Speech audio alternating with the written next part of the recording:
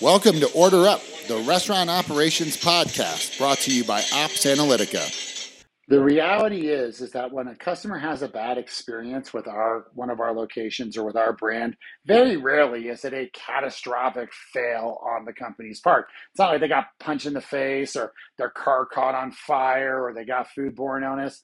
On the contrary, most of those mediocre experiences that they're having are just the team at the location did not deliver the experience or the product to the level of expectation, right? That's it. And what's even more frustrating is that so many of those fails that are creating those mediocre experiences have already been identified by the company. We already know that that's an issue. We've trained on it. We told you to look out for it. But the reality is that we are asking so much more from our employees today than at any other time in the past. We expect them to have such a grasp on all of these details, but we are not giving them the tools to be successful, right? And that's what we do at Ops Analytica. We are the platform that you give to your hourly employees so they know what they have to do, when they have to do it, and so they don't miss anything. And then on the corporate side, you now have visibility into what's happening and you can hold them accountable to doing it. And you can get rid of those mediocre experiences and control what you can control. And Ops Analytica is a major key to that success. Check us out at opsanalytica.com. Good afternoon and welcome to another episode of the Order Up Show. It's your host, Tommy. I altered my intro sentence. I've been complaining about how I say the same thing every time. I made a slight change. I hope you appreciate it. Listeners, I am super excited today because I want to welcome to the show Mr. Sanjeev Razdan. How are you doing there, Sanjeev? Tommy, I am super excited to be on your show. Thank you. And I'm doing very well and staying out of trouble. Good, good. You know, in the pre-show, we were just talking about Omicron. So we might talk about that later on too. So, Sanjeev, the show is super easy. I ask the same questions to every guest. I always like my first question the most because it talks about your career progression. And I think it's important for people to hear that as we get higher up in the industry, we all started off doing something at the bottom. And I think that's what's really great about our industry. So, question number one for you, sir. Explain what you do today, but then take us through your career progression from that first job until now. I'll dive right in, Tommy. My job at the moment, or my role at the moment, is with a company called The Coffee Bean and Tea Leaf. My role here is the president of the Americas and India business. We have over 225 cafes spread over this geography, predominantly in the US. And my job's to lead the team, grow the business, and take care of our guests. Nice. Where I started is a very interesting story. Clearly, like for most of us, I grew up in India. I went to college to study physics. I hated it. And as a reaction to that, I went and joined a hotel company as a trainee. I joined them as a hotel trainee. It was a large conglomerate. They were the master franchisees for Sheraton in India. Yeah. And I, spent a 2-year training program with them where you got clean rooms, deveined shrimp, clean bus, all that kind of good stuff. But over a period of time, they essentially train you how to be lead and manage in the hotel industry. So my first job after my training got concluded was the room service manager of a 5-star hotel. Nice. And I spent the first 5 years of my career with that company. It's called ITC Hotels. It was in New Delhi as managing various restaurants in a 5-star hotel. From there, the economy in India was opening up. Multinationals were coming in. Pepsi-Cola was one of them. And PepsiCo was bringing in a bunch of their restaurant brands to India. One of them was Pizza Hut. So I landed up joining the Pizza Hut startup in India way before there were any Pizza Huts on the ground, clearly. I'd never seen one. I had no idea what Pizza Hut is. They showed me a video of Pizza Hut, which sounded like a lot of fun. It also came with a ticket to the United States to train here. So that led to what eventually became a 20-year career with Yum Brands. So I'll take you through a little bit of that. My first job was a restaurant general manager with Pizza Hut in India. From there, I grew up the ladder, so to speak. I became a multi-unit. We used to call them area managers at the time.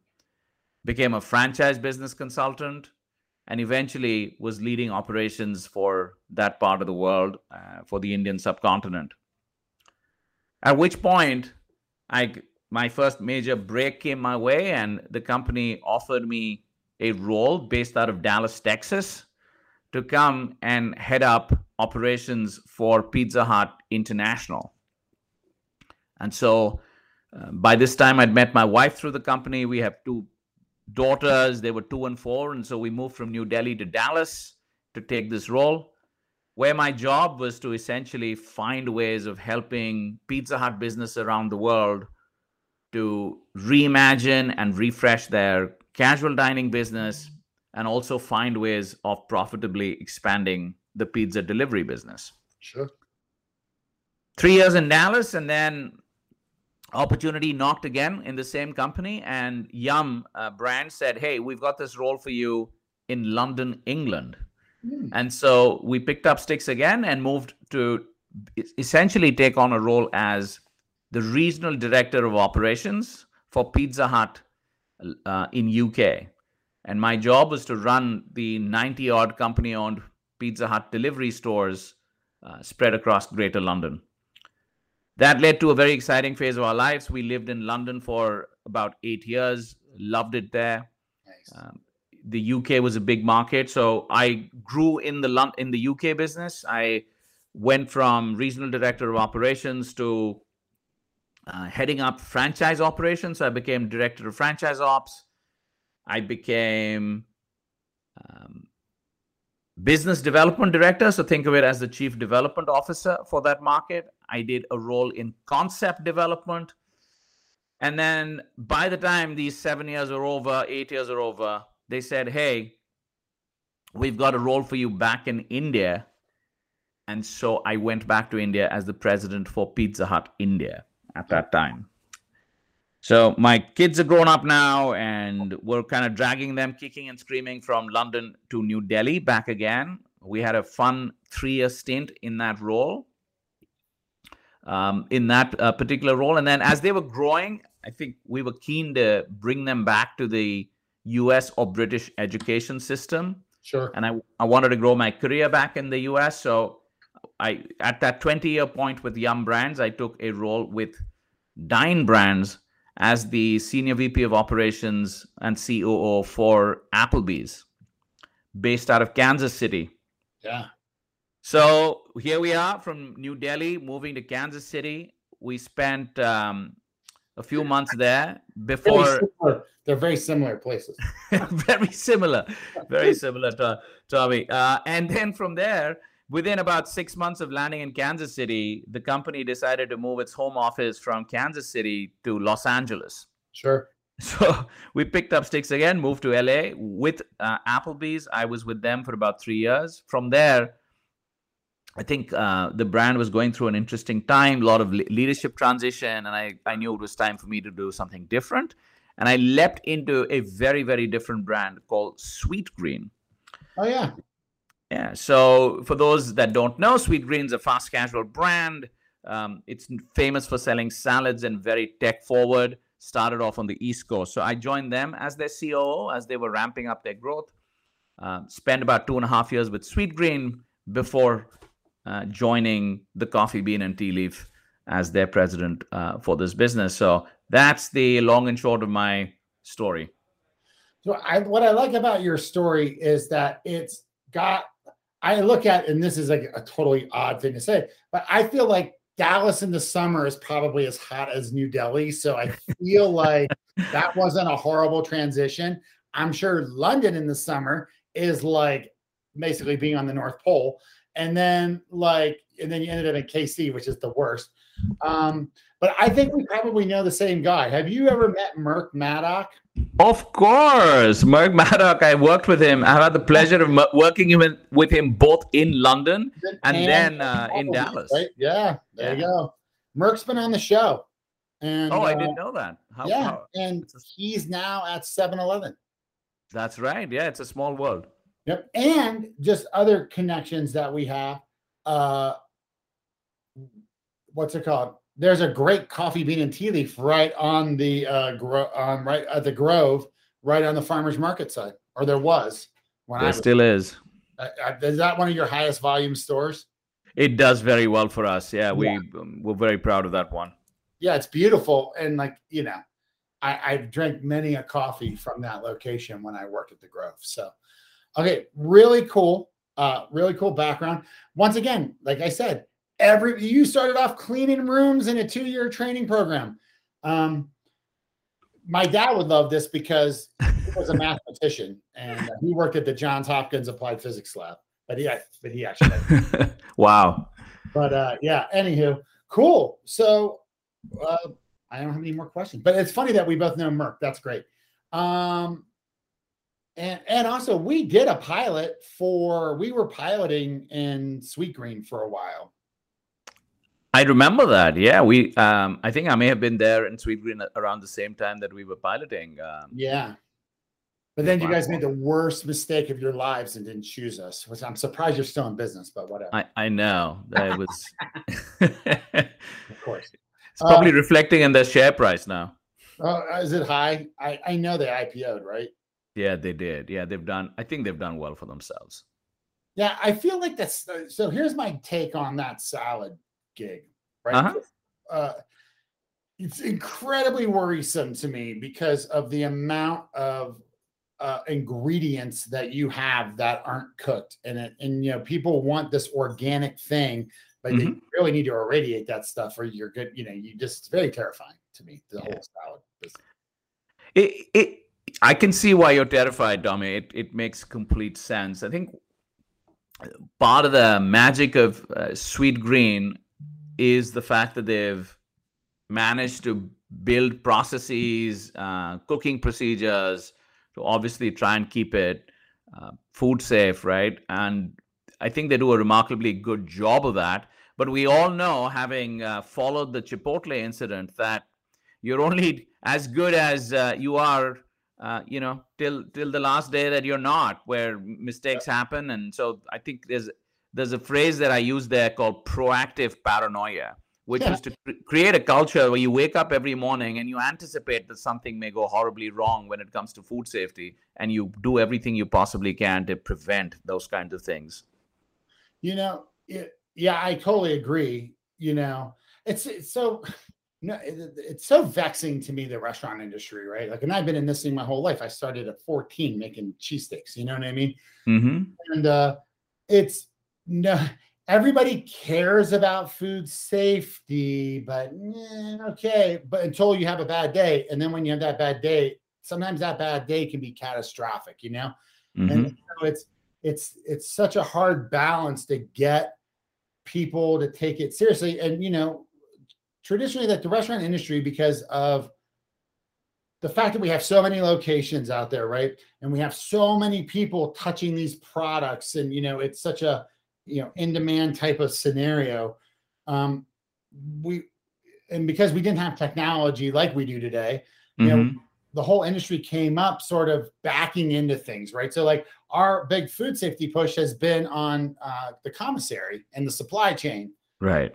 Because it's easier to control, one lettuce supplier than it is to control, 1,000 salad restaurants.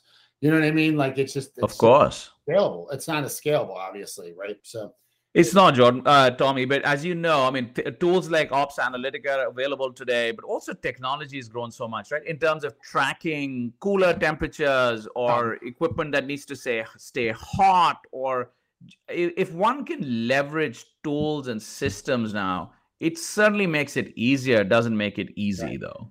No, absolutely. You know what they have? I gotta remember the name of it. we have buddies here in Denver that had a restaurant supply company, and they had a produce washing station that they put on aircraft carriers. So the Navy's zipping around the world. They're putting produce in Somalia. They're picking it up all over the place, and so they have this washing system that is a chemical wash, but it was like safe chemical, whatever. But they could wash all their produce that they're picking up around the world, and so they could serve it on the ship, right? So I thought that was really interesting. That's pretty cool. You want to make sure everyone's a ship safe.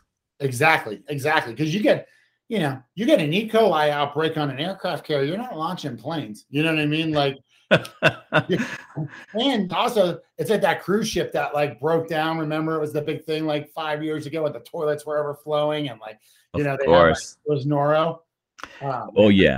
Horror stories. Oh God. Okay, yeah. Cool. Let's go to question number 2. What is the big project or initiative that you're working on right now?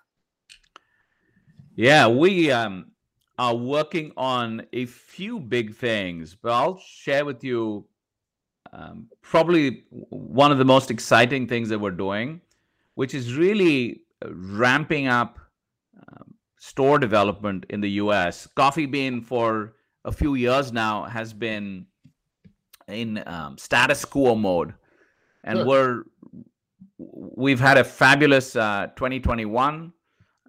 Our stores have done incredibly well, particularly our drive-through locations have really exceeded expectations. Off-premise and digital, like for many others, has done extremely well. So on the back of that, we're in the midst of a growth spurt where we are applying science and logic to selectively start growing our stores beyond the geography that we've traditionally been in. So a lot of our effort is essentially at the moment around just growing store count. But within that, there's 2 very interesting things that we're piloting. One is a asset type for Coffee Bean that is a drive-through only asset. Okay, I like it. Yeah, which we're very excited about. But equally, we're also piloting a walk-up only asset where small footprint, all digital, grab and go, right? So essentially creating asset types that are how consumers are using the brand today more and more. So very excited about that. One of my mentors, and I used to work for him at Quiznos. His name's Brian Ferris, and he's a restaurant guy. But he had been at Boston Market, and you think about a Boston Market, right? And it's this big restaurant with a buffet line, and they're serving out the stuff. The original Boston Market in Boston was a walk-up. It was like a hole in a wall, and they would just hand chickens out to like people on their way out of town to go home and eat dinner. Yeah, it's who would think, right, in terms of how Boston Market evolved, but that's how it started. I didn't know that. Yeah, and so it's like, so that walk-up is actually like, because here's my biggest like beef with the restaurant industry is like everybody makes everything too big, like, yeah, like the Boston Market's a perfect example. It's like a McDonald's footprint, you know what I mean? And it's like, but whatever, like I love this concept of, can I get, like, it's almost like it's the same sort of concept that they're doing now with these cloud kitchens, right? How can I kick out 7 brands worth of food in a 500 square foot space where the guy literally just parks himself between the make line and the grill and just goes? It's the same thing. Can I get, like, I would kill to get a 500-foot Coffee Bean license, and just in the right, obviously it has to have walk-up traffic, period. Of course. But and just crank money out of that thing and not be stuck paying 1,100 square foot in rent when I only need 500 square foot. Go drink your coffee on a bench. You know what I mean? Or take it back to work.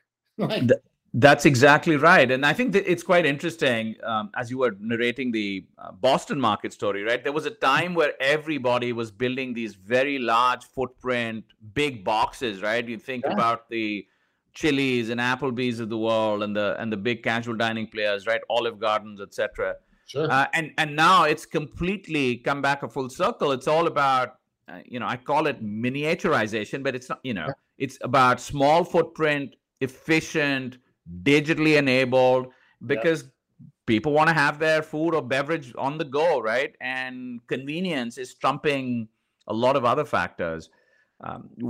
Surprisingly or not surprisingly, the coffee business, of course, including Coffee Bean, we do very well out of some of our smaller footprint locations, particularly even our kiosks, right? At the airports, for example, you think about it, we can crank out coffee pretty efficiently where people need it the most.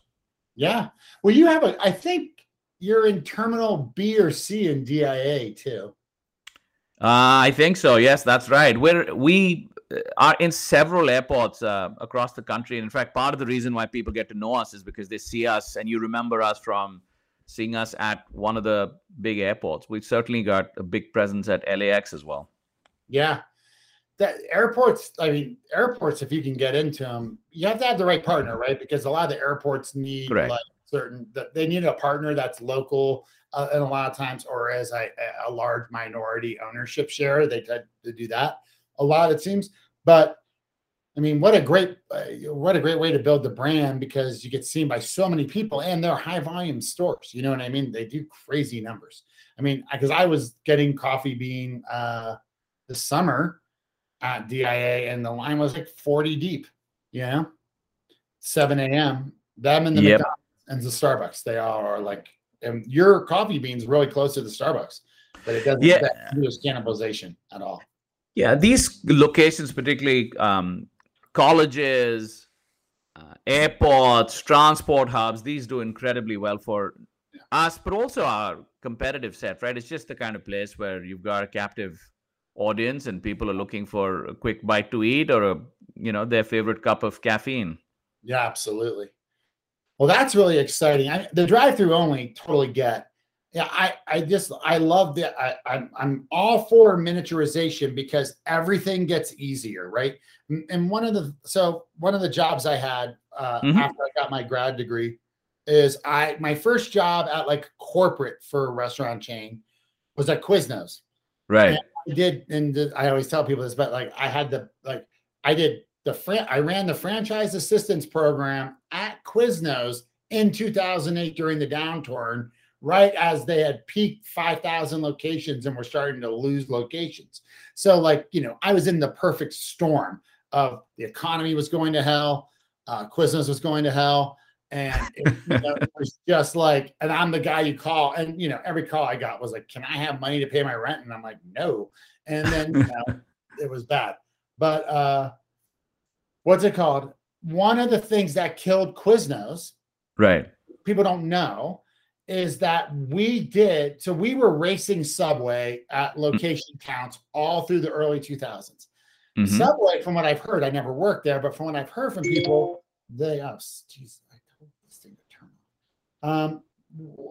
what happened to Subway was that Subway would back the rents for the stores.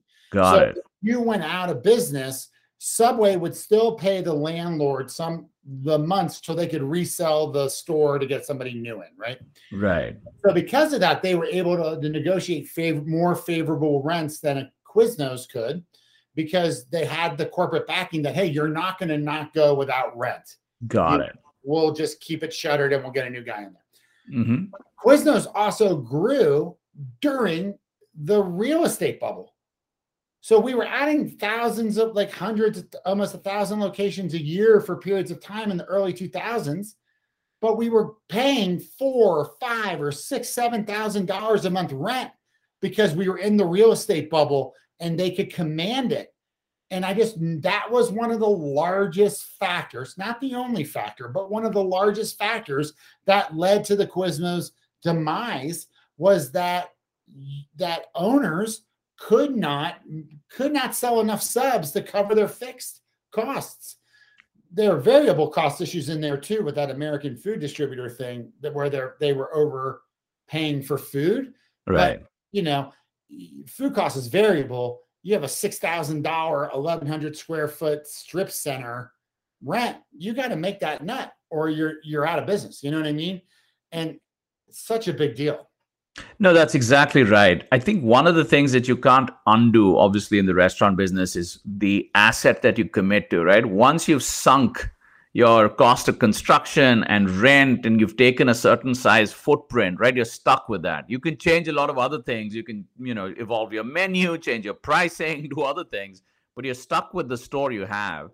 Yep. And so I've certainly always found that trying to right size that store size and making sure that you minimize your capital investment up front really sets you up for success. So even with our drive-throughs, I think what we're thinking is to restrict the size and upfront investment to as little as we need to do to ensure that we can offer a great experience.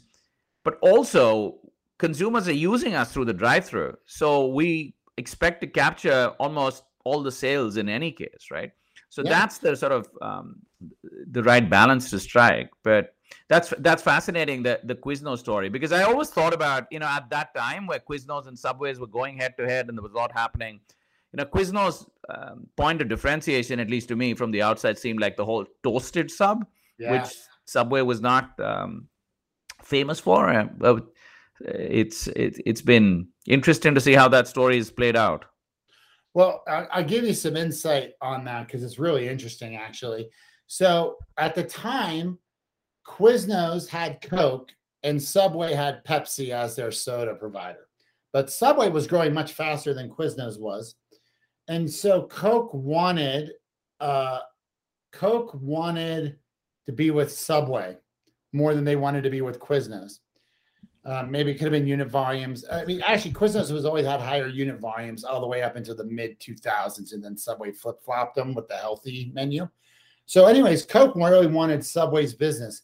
So they went in and they said, look, you kick out Pepsi and bring us in, and we'll subsidize toasters for you.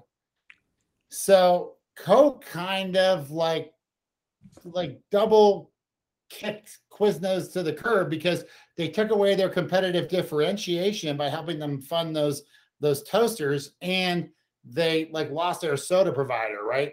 So so then they flip-flopped. But at that time, then Subway got all their toasted subs. So, then our differentiation was recipe-based sub versus you build it yourself, because we have these chefs, Chef Jimmy and all these guys that were coming up with these delicious subs. But, but that was the flip-flop, and that really kicked Quiznos in the butt. That's what I heard, at least, Well, but that's a cool story. That's insightful. Yeah. It's interesting too about just sort of sticking to this, delivering the food, obviously the pandemic has pushed us forward, right? Where we've changed how we dine and eat. And Starbucks has obviously driven a lot of this too. You can barely find a store in the suburbs of Starbucks that doesn't have a drive-through, but I do love that the drive-through coffee concept is just the best because, especially if you can keep the line moving, you know what I mean? Mm-hmm. The biggest problem with drive-through only business is really line time perception. Because we've all been there. We're thinking, of course, 10 minutes. I can do this if it's going to be 10 minutes. If it's 12, I'm late. You know what I mean? And so just keeping that, anything you can do to have the double line or both sides or something, right? Where you can have the two-sided drive-through to keep that line moving as fast as possible so that you can capture, so you just don't lose sales. It's so easy for people just to go out of line too long and keep going, the whole idea that was driving the coffee business, and certainly the wave of Starbucks for, a couple of decades, was this whole notion of the third place. Yeah. Right? And I think that whole thing is certainly got replaced by convenience, right? The third place has essentially become a spot on your mobile device. And people just will not, they want the experience to be frictionless, how you order, how quickly you can order, but also the perception of speed and the real speed, right? To your point, you drive up a drive-through, if there's too many lines and too many cars in the line, you're just not interested in waiting or joining that line. Exactly. Yeah, you're right. The third place, and it's interesting because we have Starbucks right by my house, And that one has a giant line. I mean, it wraps the building, and it's a dual building. It's a big Starbucks and a donut shop that's pretty big too. So, and it will wrap the whole building. But like it's close to a high school, so people are still having meetings in there. But it's not like it was like in the 90s and 2000s when I lived in Denver, for instance. And you would go to a coffee shop and you would just do your like side hustle. Like I was a comic for a lot of years, so I'd be in there writing comedy or just hanging out. Like I don't know that it's as much that anymore. I think that business is definitely transformed from, hey, let's go meet at a Starbucks to, hey, let's just go get coffee, and I don't know, sit somewhere else maybe, or let's just talk on the phone or text and not even have a human interaction. Ooh, I wonder if that has to do with smartphone technology. Yeah, it's certainly we're living our lives differently for sure. Yeah, there's no doubt about it. Well, because that was such a cool thing back in the day, like before I had kids. Everything was much more fun before I had kids because I was able to go do stuff for myself. But like, and I'm being like, facetious, but at the same time, true, but we don't interact the same way. Like we used to interact by going out and having a cup of coffee and maybe a bagel or a breakfast burrito at a place. And we might just coexist. We might both be on our laptops doing our thing, but we'd be at the same table and we could just chat for a while. But now, and I'm dying to know, we got to figure this out, man, did texting and WhatsApp and social media replace that need? So therefore the business shifted to just get people coffee and they can go home and interact online. Yeah. And, obviously it's hard to tell, right? But you'd have to think that has led to some of these shift in behaviors, but also in the last 2 years, I think the pandemic's not helped either, right? The people trying to, sit outdoors, stay safe, all of that kind of stuff, I know certainly has impacted a lot of the restaurant businesses, right? But the interesting thing is that on the one hand, there are certain kinds of food and beverages that people are wanting to have more and more on the go, whether I have it at my desk or back at home or wherever, but also the need for that social interaction, that pent up feeling still remains. And I recall like when that Delta variant had hit us and, there were lockdowns in various parts of the country and they opened up, there was like this tremendous rush to get to your local neighborhood cafe, restaurant, whatever it was, right? And just go and have what was considered a normal experience otherwise. So that says that, that human need still remains. People are just meeting that in different ways. Yeah. Let me ask you this, because we haven't chatted about this yet. Delivery. Are you guys delivering coffee? Is it working? Is it hard? Do people like it? Is it a thing? I don't know anything about it. Yeah, delivery of coffee is working and growing at the moment. It's an interesting phenomena. I think, first of all, we're very pleased, clearly, being in the business that people are drinking coffee and tea at home or wherever it is that they are having it delivered. There's a couple of factors there. One is what we're finding, certainly in our business, is that as people are getting their favorite beverage delivered home, they're also looking for a bite to eat or snack. Nice. So they're wrapping their order up with a pastry or a sandwich or a wrap of some description. So it's not just a beverage need occasion. It feels to us that it's also a snack beverage. I'll grab a coffee and have a bite to eat occasion, which is interesting.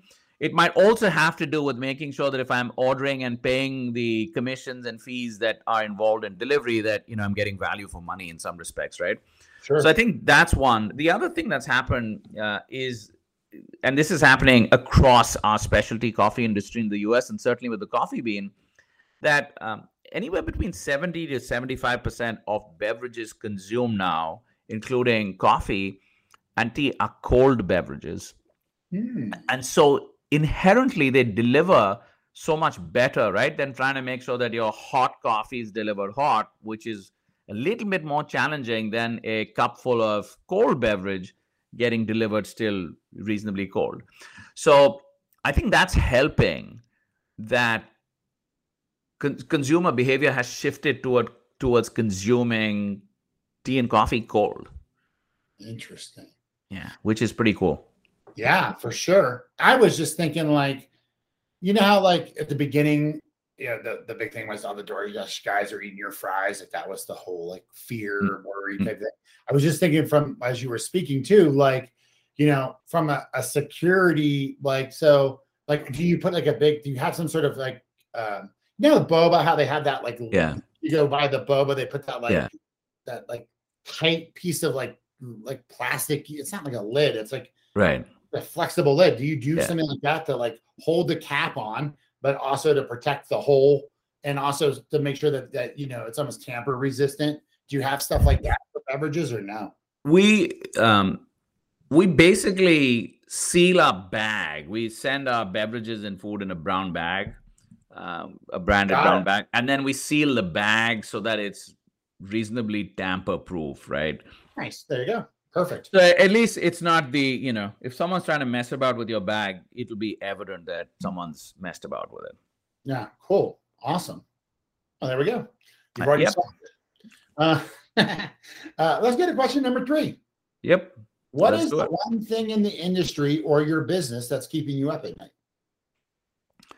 The flight of talent out of the restaurant industry is undoubtedly probably one of the biggest challenges that the whole industry is facing at the moment. I was attending a conference not that long ago, and somebody who seems to know these things was sharing a statistic that at the peak of this crisis, we were losing almost 1 million people out of the restaurant industry in the US by way of our workforce. So that is presenting all sorts of staffing challenges for the restaurant industry. And it certainly is something that I think a lot about, how to, get around that and get ahead of it. You know what is insane is that I literally just said that yesterday. Like, because, with our platform, like operations management software, like that's not something that the industry has typically had. And I'll be honest with you, like, if we're just putting it out there, there's a lot of, like, I would call dinosaur operators out there that are very afraid of that, because they have been able to kind of hide in the lack of data and visibility. Right. And, if they're very worried that if a big light gets shined on things, that people are going to be very concerned about how things are operating, right? But one of the problems is, and I've seen some crazy stats on this too, but, like, obviously, we've had a labor issue, not just because of the pandemic, but we've had it for years. But now what's happened, traditionally in our industry, what we've relied on is investing vast sums of time, energy, and money into training to get people to memorize what they're supposed to do. And then we backfill it with job aids that nobody uses, and systems that aren't really systems. I call them, they're not really systems. If you don't have accountability and data, it's not a system, it's a suggestion, right? Right. And so they backfill with that.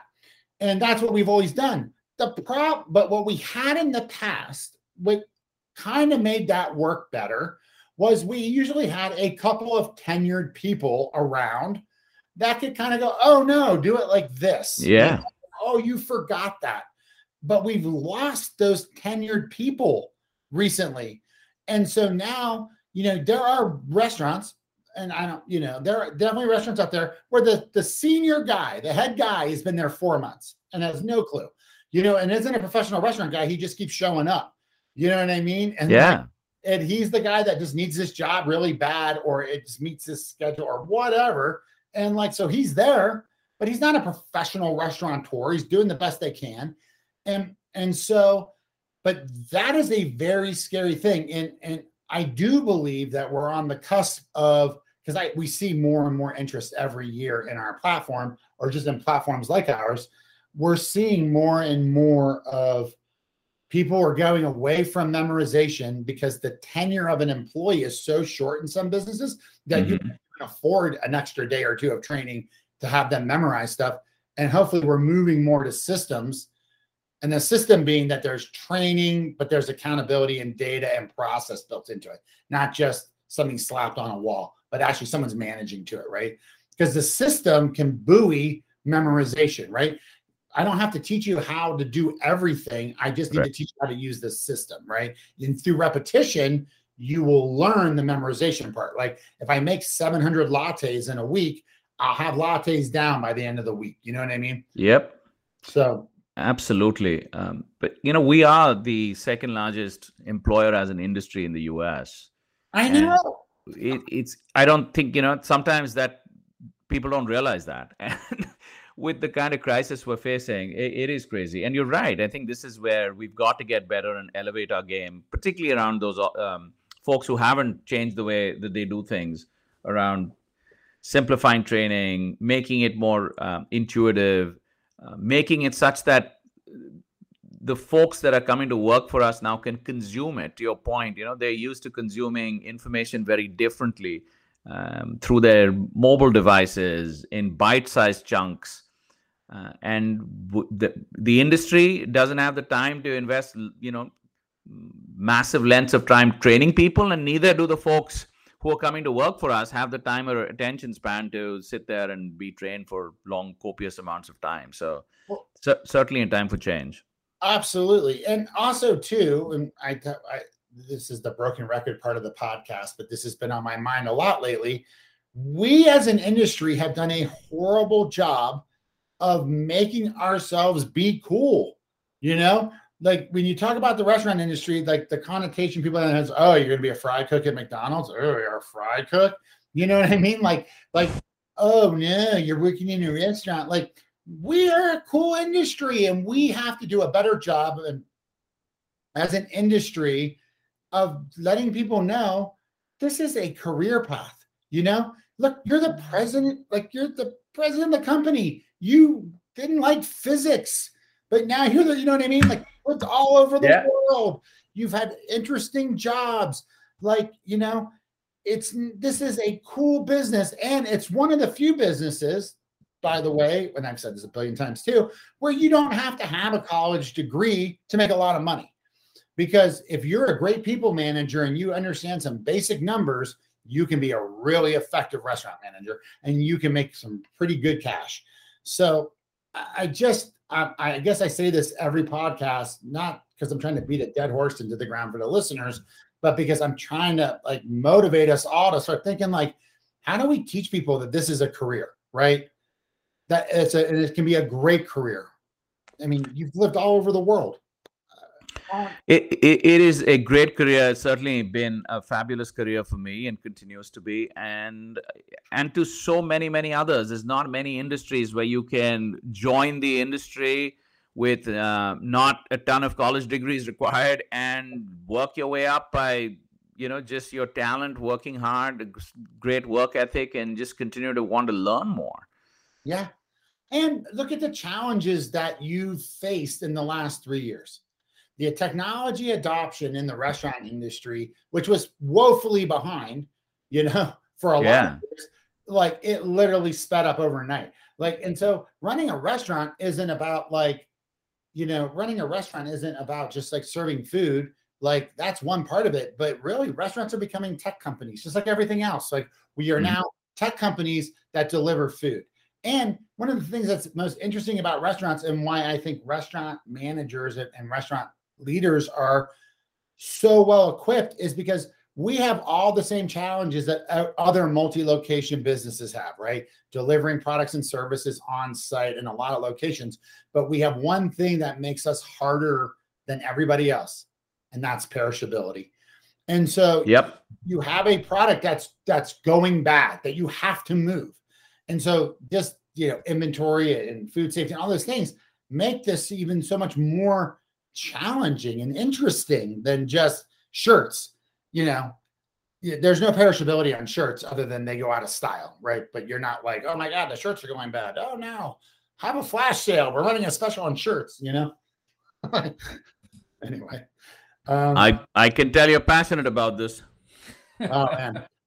Yeah. Sorry. We'll go to number 4. What is the one thing you thought our industry would be doing right now that it isn't?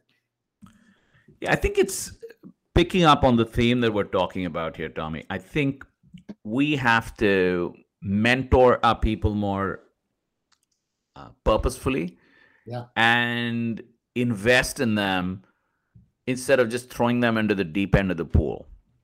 Which often the industry lands up doing, right? With all these people coming in to start their careers, and it's left to them to just sort of figure it out. Sure. And I think my big thing is, I'd love to see, particularly those that have gotten a lot from the industry and have achieved, roles of seniority, is to how do we get more organized to pay it forward by providing mentoring, by providing structured leadership development back to those who need it the most. There's two interesting facts about our industry in the US. 50% of our hourly team members in the restaurant industry are people of color. And as you think about the progression from getting from an hourly team member to a supervisor to some kind of a shift manager or a general manager of a restaurant, that thins very, very quickly, right? 50% for people of color is a disproportionate representation from a population perspective, right? But they just don't make it beyond that. Similarly, 52% of our hourly team members identify as females. And yet, barely a third of them make it to supervisory roles, never mind getting to management roles. So I think there's a lot that rests upon the industry to do for folks that are underserved, underrepresented, but find the industry to be a very warm and welcoming home for them. One of the things that I'm very passionate about is mentoring and providing leadership development for these the folks who can't access it wherever they work. And I started a nonprofit going back about 2 years ago when the pandemic was really kicking in, called Gleam Network. And Gleam stands for Global Leadership Enhancement and Mentorship Network. It's a nonprofit that folks like me who were passionate about paying it forward got together, and we run a mentorship program. It's a 6-month program. It's a 1 hour a month commitment, and we charge a very, very nominal fee, which literally covers our admin costs, because all the folks who work for us are volunteers. We have no employees. The people who mentor for us are industry leaders who just want to pay it forward. So those are the kinds of things that I think the industry needs to do. And if any of your listeners are interested to pay it forward and sign up as a mentor, or want to benefit and join us as a mentee, I'd encourage them to go to our website. It's gleamnetwork.net and sign up for however they choose to pay it forward. But I really feel very passionately that we've got tremendous talent, and we've got to take ownership of making sure we're investing in these people who come to work for us. Absolutely, because when you have great leadership and you're developing people, a lot of your turnover problems start to go away. You know what I mean? Like it's amazing. Oh, go ahead, sorry. Yeah, no, sorry, I didn't mean to interrupt you, but it's just because I'm getting excited hearing you say that, which is exactly right. People will stay if they feel like someone's investing in them and taking care of them and valuing them, right? And people leave when you don't. Yeah. And, I've been saying this a lot lately, like, everyone's complaining about the labor shortage, and I get applications are down and all this is down. But the Chick-fil-A by my house has got like 20 teenagers out front taking orders all day long. You know what I mean? Yeah. And so some people would say, well, they're Chick-fil-A, so of course they have a great team and they're very rich and they make a lot of money. And then you go, well, is it because they're Chick-fil-A that they do that? Or is it because they're a great run business that they make a lot of money and then they're able to do that? You can go, it's a circular reasoning, but it's just, there are businesses out there that have all the employees they need right now, and they're very happy and they don't really have these same labor issues. And there are people, that have one guy who's literally taking orders and making all the food in their place. And you're just like, what's going on here? I know we both have a hard stop in a couple of minutes. Uh-huh. Want to move us quickly. the next question is, and you can just answer it very quickly, is what is the one attribute of a great hospitality company? Like, it could be one thing. You got to boil it down to one. It can't be 50. Guest obsession, customer obsession, whatever you want to call it. A great hospitality company just has to keep listening and responding to the voice of their customer. And I have not known one great hospitality company that's not been founded on that core belief. Perfect. So the predominant answer, and I think this falls into it, but I'm not going to put words in your mouth, is culture. And it is service culture is basically what it's been. I kick in numbers culture too, because like, you know, I've worked at restaurants where, like, you know, they managed, like, they treated it like a business and not a thing, and more successful. Okay, last question. War story time. I want a cringeworthy war story. You don't have to tell what brand it was. It's just one of those things that you got through and you can't believe you got through, or, oh my gosh, I can't believe that happened. That's what I'm looking for. Yeah, of course. I'll take you back to part of the narrative where we started the conversation about my career. So this is in the city of Bangalore. It's the Silicon Valley of India. And this is where we're opening our first ever Pizza Hut in India. Right? It's in the press. You can't believe how much of a big deal this is. It's in the press. We're being written about. TV stations are sort of filming us. And this whole startup team has been preparing like Olympic athletes for this opening day. There's about 6 of us who were sent from India to the United States to train. And we all think we're the bee's knees now and ready to go. So the doors open. There's lines out of the door of customers wanting to have their first taste of Pizza Hut pan pizza. And they're coming in, and it's like a tsunami. We've got so many people who walked in, and all this training is just starting to melt away. And I'm trying to run the shift here. And the guy on the make line, or the team on the make line, right? The printer's not stopping. These are in the days before we had kitchen display system. The printer's just going like crazy. And there's so many tickets, we've lost sight of it. Eventually, it got to the point where, never mind being able to give customers what pizza they ordered, we were down to, did you order pizza with meat on it or without meat on it? And like, here you go. This is what you're going to get today. So, I mean, it was crazy, especially after all the training. It was the most embarrassing day for the whole team. But it was a lot of fun. And now when we look back at it, it's a good laugh. But there were lessons learned, shall we say. Oh, yeah. You know, and it's so funny. It's like they talk about in war. After the first shots fired, the battle plan goes right out the window, right? It's like I opened a bunch of PF Chang's over the years, and like I was a waiter at one of them, and I remember the first day we opened, we were at this mall, you know, and it was like a 2-hour wait, and and then they didn't have enough people, so our sections got bigger, and like, you know, it was just ridiculous. It was a similar situation. It wasn't as bad as that. That's hilarious. Meat or no meat? Okay. You could be giving out like Canadian pizza, Hawaiian pizzas. Oh, that's horrible. Exactly.